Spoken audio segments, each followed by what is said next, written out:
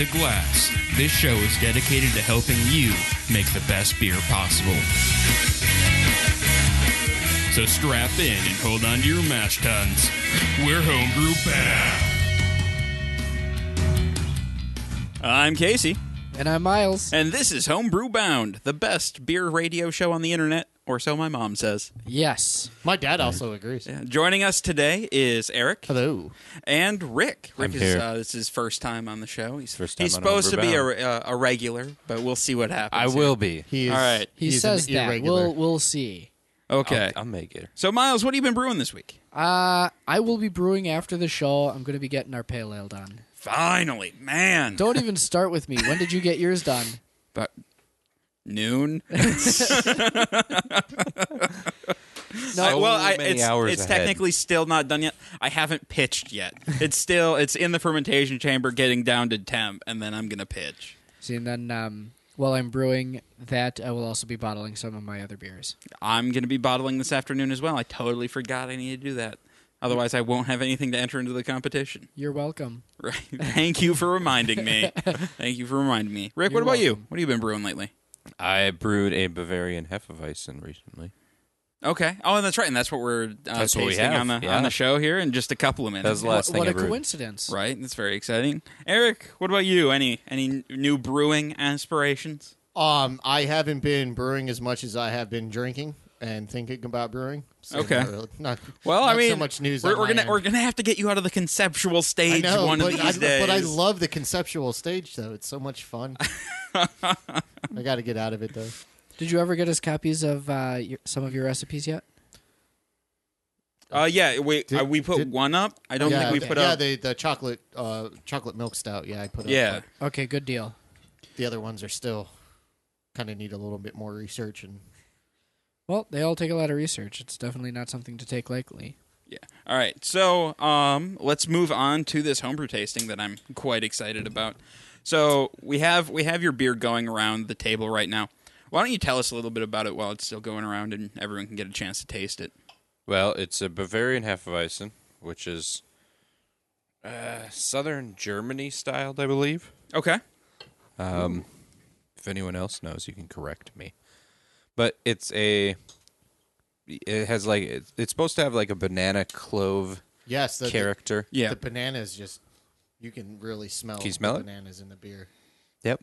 It's supposed to have that character from the yeast, and it's very simple. Besides that, because a lot of the character of the beer comes from yeast, and it's a wheat beer. And let's see, I think it came in at like 4.3%, which was 0.2% lower than the target, but that's fine. Okay. Because you can drink more of it. Quote unquote. Yep. And it's actually in the original Bavarian Hefeweizen style. How you would actually serve it, I found out, is you would pour most of the bottle into a glass and then swirl it a little bit and then pour some of those yeasty beasties in there. Some of that. You know, I like Yeasty that stuff in. terminology, yeasty beasties. I know, it's one of my favorites. It's a little rhyme. But yeah, you'd pour some of that in there along with it, but that also makes you fart a lot. So, your call. All right. Well, Eric, why don't we start with you this week? I want you to tell us what you think of this beer, and then I'll go, and then Miles can go at the end here. The smell of it is awesome. It smells really, really tasty. Tasting it, you don't really get as much of the banana flavor that you get from the smell. You don't really pick a whole lot of that up, but I like it's a good, a bit malty, and Yeah. it's good. It's refreshing. There is some kind of a little slight metallic taste for me. I don't know if you guys are picking that up. It might be just because I just slammed that double IPA, but I'm getting like a little bit of like a alkali, like nickel type tinge. Maybe. Not that right. it's bad. Yeah. It's good. It's good beer. Anything else to add before we move on? Nope. All right. I'm going to start with the appearance. The only thing I didn't like about the appearance really is the head didn't stick around nearly Yep. long enough. It seemed to dissipate almost immediately. It could be just the way I poured it, or just. But I mean, even like the little bit that was there dissipated super fast. And with a wheat beer, I expect a nice thick head to stick like around for a bit. An inch and a half. Yeah. something I big and noticed fat. that with just some of the bottles. I don't know if it was something in the conditioning that did it, but some of them have a really thick. How did head. you clean the bottles? Did you use soap and water? I use soap and water and then sanitizer. That's probably what it is. If you didn't get rid of all of the soap, if there's even like just a little bit of soap residue, that's going to kill head retention. Yeah, it's just going to just the destroy it. tiniest bit. Done. Okay, well that's Yep. probably what did it because some of the bottles do have a nice thick head and some of them don't. Yeah, so that's what I'm guessing there, and that's an easy enough thing to fix, and it's honestly just an appearance thing, not a big deal.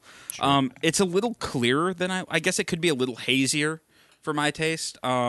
Maybe it's just my pour. I got the bottom of the bottle. Okay, Well, see, I guess I got yeah. the middle of it. Mine's got that perfect. and haze to yeah, it, that so. that could be that. That could just because I poured first out of the bottle, so I got the top of it, which is usually the clearest of the You beer. didn't get all the yeasty beasties. Yeah.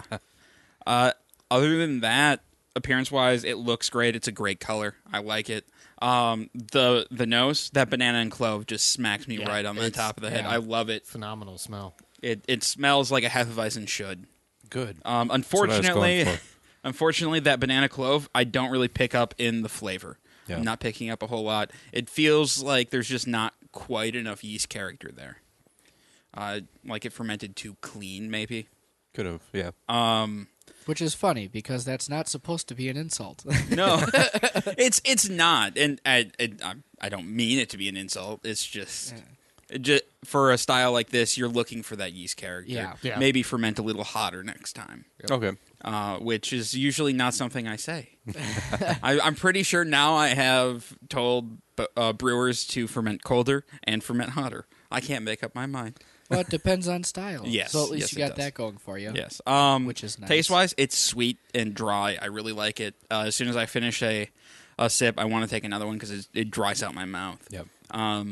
Yeah, I really like the beer overall. Yeah, Miles? It looks, it smells awesome. Like he said, it's absolutely the way it really should smell. You get the banana coming forth, and the clove kind of comes through more smooth, not quite spicy as others do. No head, but we just discussed that. The flavor for me, I like the way it tastes, but it sits pungently on my tongue right away, which is not something I expect. I usually expect it to be really soft on the palate. Sure. But it mellows out to that, so it does get to that point. And then I think it lingers for me a little longer than I'm used to. Yeah. Not good or bad, just it does. Otherwise, it seems like a relatively successful beer. Yeah, I would say it's a successful beer. That's for sure. There's nothing about it that makes me want to stop drinking it by any means. Yeah. And this is what, your third beer? It's my second drinkable beer. Okay. 'Cause I had the There's a story infection. behind that. Well, I brewed 2 1-gallon batches from the same boil that were.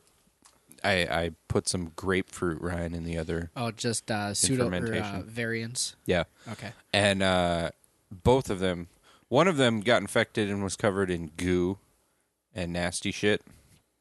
And that was the grapefruit one because I Okay. didn't clean the rind enough. Mm. And the other one just smelled like old latex farts. That's all I can describe it as. And so I was like, oh, well, that's not a worth good drink, trying. yeah. It was just a standard wheat. So I didn't even try that one. But this one is my second successful brew. Yeah. And it tastes... I like it, but there are things that I picked up in it that I wanted to What change. what would you like to change about this beer? Well, I would like to fix the banana clove and the taste. Okay. Because that was something I was really looking forward to brewing it, was having a kind of fun beer like that I with do good get flavor. some of the banana. I think it's masked by, like I said, that harsh foretaste. Yep. Well, not necessarily harsh. It's really strong. Maybe a higher carbonation level would help lift that off the tongue a little bit, and just make it feel lighter at least. Yeah, I don't know if enough of the yeast survived to carbonate it enough because I put the right amount of priming sugar in, and Well, I mean, actually it could be just a preference for this particular one. Was this a homemade recipe or is this a kit? it was a hybrid. A hybrid, which probably means you used like 5 ounces of sugar. Yep. Yeah, there's absolutely nothing wrong with using more. It might just be the fact that they Okay. do 5 ounces for all of them, and that Yeah. a little more might have been preferable. Okay. Because but- there's otherwise really nothing wrong with the carbonation except to say there might not be enough. Yeah. Yeah. I tried one after 2 weeks of conditioning for the carbonation, and it didn't have enough carbonation, and then I actually went an extra 3 days on it, Okay. and then cooled them all, and it did get better, but I probably could have kept it out a little longer and probably used a little more sugar in it. Yeah. Yeah. All right, Miles. How would you fix like the couple of problems here? What would you say would be the way to fix them? Maybe ferment just a little bit warmer might help to soften Yeah. out the flavor profile and make some more of those phenolic things come forward, and up the conditioning sugar just Yeah. a little bit. And don't use soap in your bottles. That would be the Sure, last sure. thing. Yep. And then I think you're golden. Yeah, Good it's deal. otherwise a really solid beer. Yeah, it's tasty. very good. You did a good job. I say did brew like it how again. dry it is. Yeah, take their ideas and brew it again. It could be a really really phenomenal beer. So Definitely Well, could. brewed again. I like it, Good. but Good. I You wanna like fix it you more. like wheat beers too. I do Nice. like wheat beers. I like other beers, but wheat beers are my favorite. Yeah. All right. So, moving on to the discussion topic for this week, we're kind of doing a fermentation 101, and we're gonna do a different take on our our discussion segment.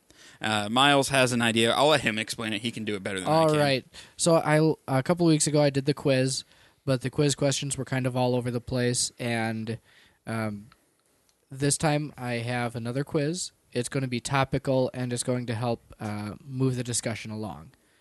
So shall we get started? Yeah. I guess before we go on, can these two play in the quiz as well? If I can't get the answer, can they? Yeah, All right. absolutely.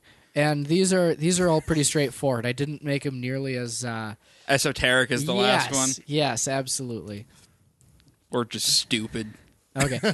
Well, I suppose this week we're talking about fermentation 101. Did you say that already? Yes, I did. Okay, all right. Question Glad you're 1. paying attention. There are 3 phases during the fermentation process. What are they, and in what order do they occur? Okay, so there's attenuation and conditioning are the last two. Yes. What is the first one called? I can't remember what the first one's I will called. take either name for it. Each one has 2 names. I'd like to chime in. It's Yeasty Beasties doing the hibbity dibbity. Technically, yeah. That is technically right. You're not wrong. What's the technical word, Miles? Adaptive. Adaptive. It's okay. It's the adaptive phase, or I would have accepted the lag time phase. Oh, okay. It's when they're not fermenting necessarily; they're building up their own population. Yep. And if you do a starter, you can bring that leg time basically down to 0. Basically, yeah. So the other terms for the other 2 would be primary conditioning and secondary conditioning. Okay. Yeah, I don't. Fermentation wise, I personally have never done a secondary unless I'm lagering, and then my lager stage is my secondary. Well, secondary takes place, whether or not you have a Yeah. secondary fermenter. Yes. It's just the time that takes place after primary is done.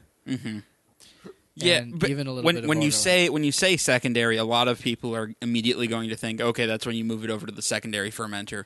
Yeah, And I have my own reasons as to why I don't, but we can go into that later. Yeah, there are reasons for both, and some of them legitimate, some of them not. The short version is if you are going to let it condition in your primary fermentation vessel, just don't let it stay in there for weeks and weeks and weeks and weeks. Yes. So just once it's done, you want to take it out. Yes.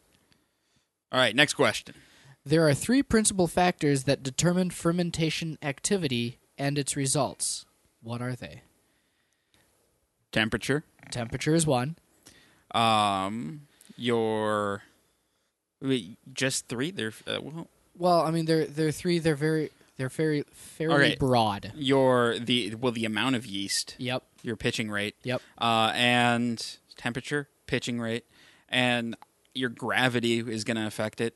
Well, yes, but that's not okay. part of Very this. very broad, very Yeah. broad. I don't know. What's the third broad one, Miles? You might even assume this as part of the population part, but yeast nutrients.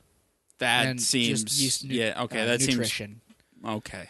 That seems like part of the population. So I that guess. that would be like the sugar and Well, I mean, but you can have the population without the proper nutrients being Yes. involved. Yes. So, I mean, the idea is that you definitely want to make sure, one, you have enough yeast, and two, that they're all going to have the tools they need to do the job. Makes sense. So, and that kind of quickly brings us into the If third. you guys have any questions Yeah. or comments as we're going on, feel free to chime in. Yeah. No. We doing good? We doing good? I. All right. And this kind of quickly brings us into the third question. Although always suggested, the use of yeast nutrients can be considered absolutely vital with what situation? And that's kind of, out there, but consider the recipe design for the answer. Wait. Oh, so when are yeast nutrients absolutely Absolutely vital? vital. Oh man. Wow. When are they absolutely? I use them all in pretty much I know. everything. I mean, it's so suggested that you pretty much always use them. Yeah. But Is there, the question asking for like a step in the beer making process? no. or I guess. Are you looking for like Making a a- style? think- yeah, recipe making a certain makeup. kind of Okay, I would say anything where you're going to have low fermentable sugars, you're going to want a lot of yeast nutrient. Any environment that's not going to be inherently super healthy for the yeast, you're going to want to use a lot of yeast nutrients. I'll give you half a point. More or less what I was looking for, because you're not wrong, is when you have a recipe that uses a very high percentage of adjuncts. And so when you have a whole bunch of adjuncts, you're lacking in some of the things that barley itself offers Yeah, a recipe that is needed by the yeast. makes sense. So if you're making, for example, a wheat beer that uses a lot of, flaked wheat and, other... That uses rye. over 50% Yeah. wheat or rye, you're going to want to add nutrients to give those yeast a head start. Well, I mean, just to guarantee that they have at least the bare minimum, Yes. because you can count on that not being the case. Mhm. So, all right. Temperature is important during fermentation. What is the risk of running fermentation too hot or too cold? Ooh, I know this one. Aha! I figured you might. Okay, so if you ferment too hot, you're going to get esters and off flavors from the yeast. They're going to create like fusel alcohols are a big one. Yes. They're huge. Just a lot of just unwanted flavors. And the other main one is what hurt your lager. Oh, diacetyl. Diacetyl, yep. Because what happens is during warm fermentation and fermentation in general, diacetyl is produced. Yes, there's not a whole lot of diacetyl in my lager. The big thing that hurt that was DMS, dimethyl sulfide. You're right. Two totally different things. You're right. My apologies. But either way, later on in the fermentation process, diacetyl gets reused and taken out of the system. But if it's too warm, that the yeast isn't promoted to do that. Yes, and then too cold is you could make your yeast dormant, and they're just not going to do their job, depending on how cold you're going. Yep. You're going to have a slower fermentation, and they And could just decide to sleep instead of working. And then basically just stop your fermentation and have an incomplete beer. It just stops. Yeast fermentation in beer is an anaerobic or without oxygen process. So why do we aerate the beer before pitching the yeast? Because yeast needs oxygen to do its thing, Yep, this is part of the... like plants with carbon dioxide. yeah. Yeah, this is part of the adaptive phase. This helps them grow and reproduce properly to get up to their numbers. So that was a trick question. Why was that a trick question? Well, I mean, it seems oxymoronic. Oh, okay. I think because he used the word anaerobic in there, he wanted to fool Right? you with Oh, okay, So, with big well, science words. Not just Those that, big science words. but it's also important to know that this is the only time when putting oxygen in the beer is a good thing. Yes. All other times are bad. Mm-hmm. All right. And then last question for you. For new brewers, the idea of secondary conditioning may be new or unavailable. Why is allowing a beer to sit on primary for, and this is a rough estimate, more than 3 weeks not suggested?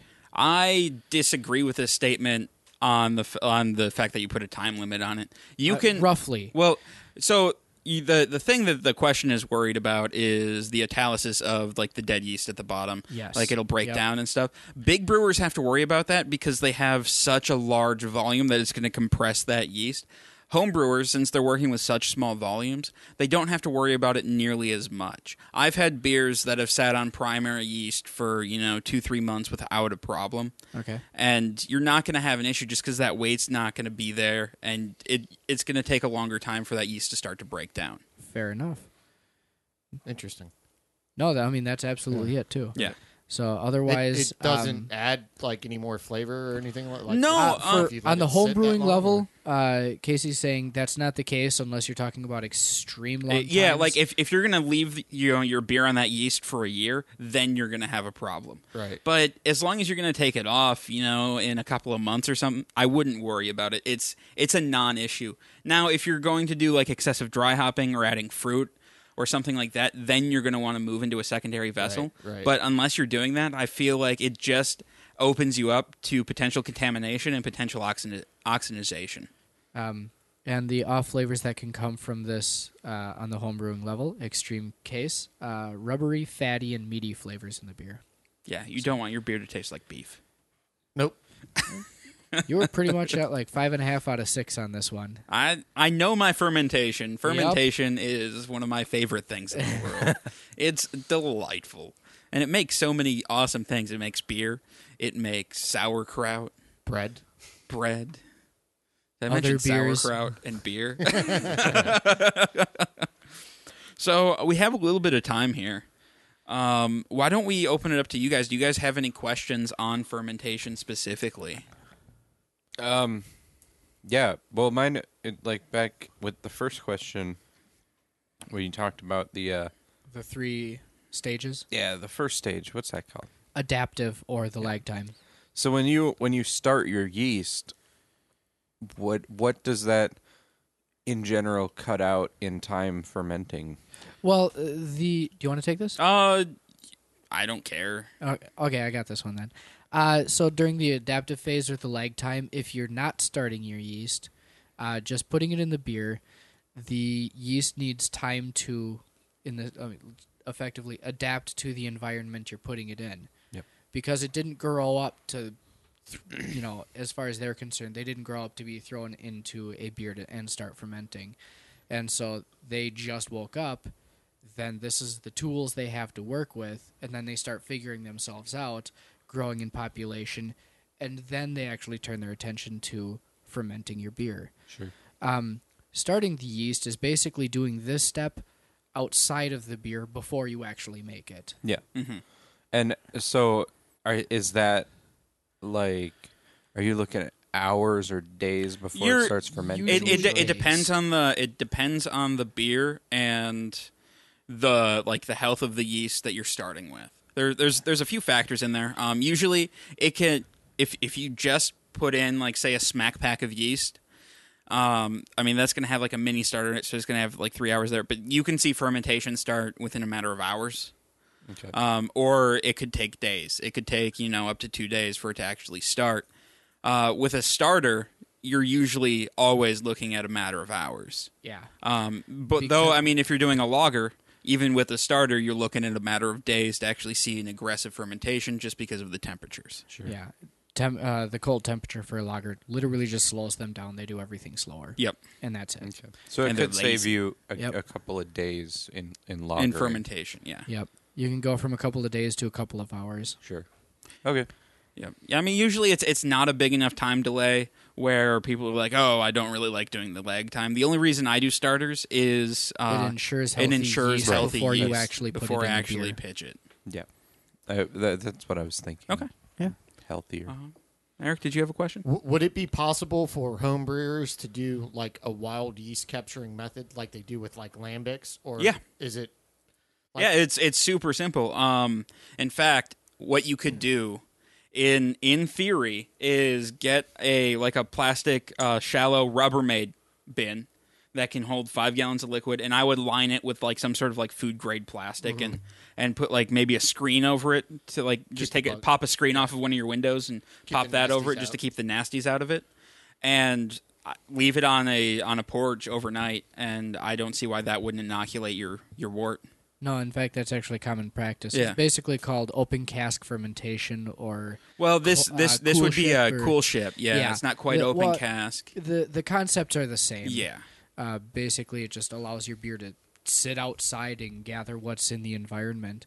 I think that would be really interesting to do, especially if you were making a lot of your beer with like locally sourced stuff. Like, why not just get the wild yeast? That's The problem is, depending on where you live, you might not have. you might not. You'll always have yeast, but my other thing to worry about would be like air quality and stuff like that. Like, say you're in LA, Yeah, or really any big city, you don't want all that smog Right, just right. settling on your beer.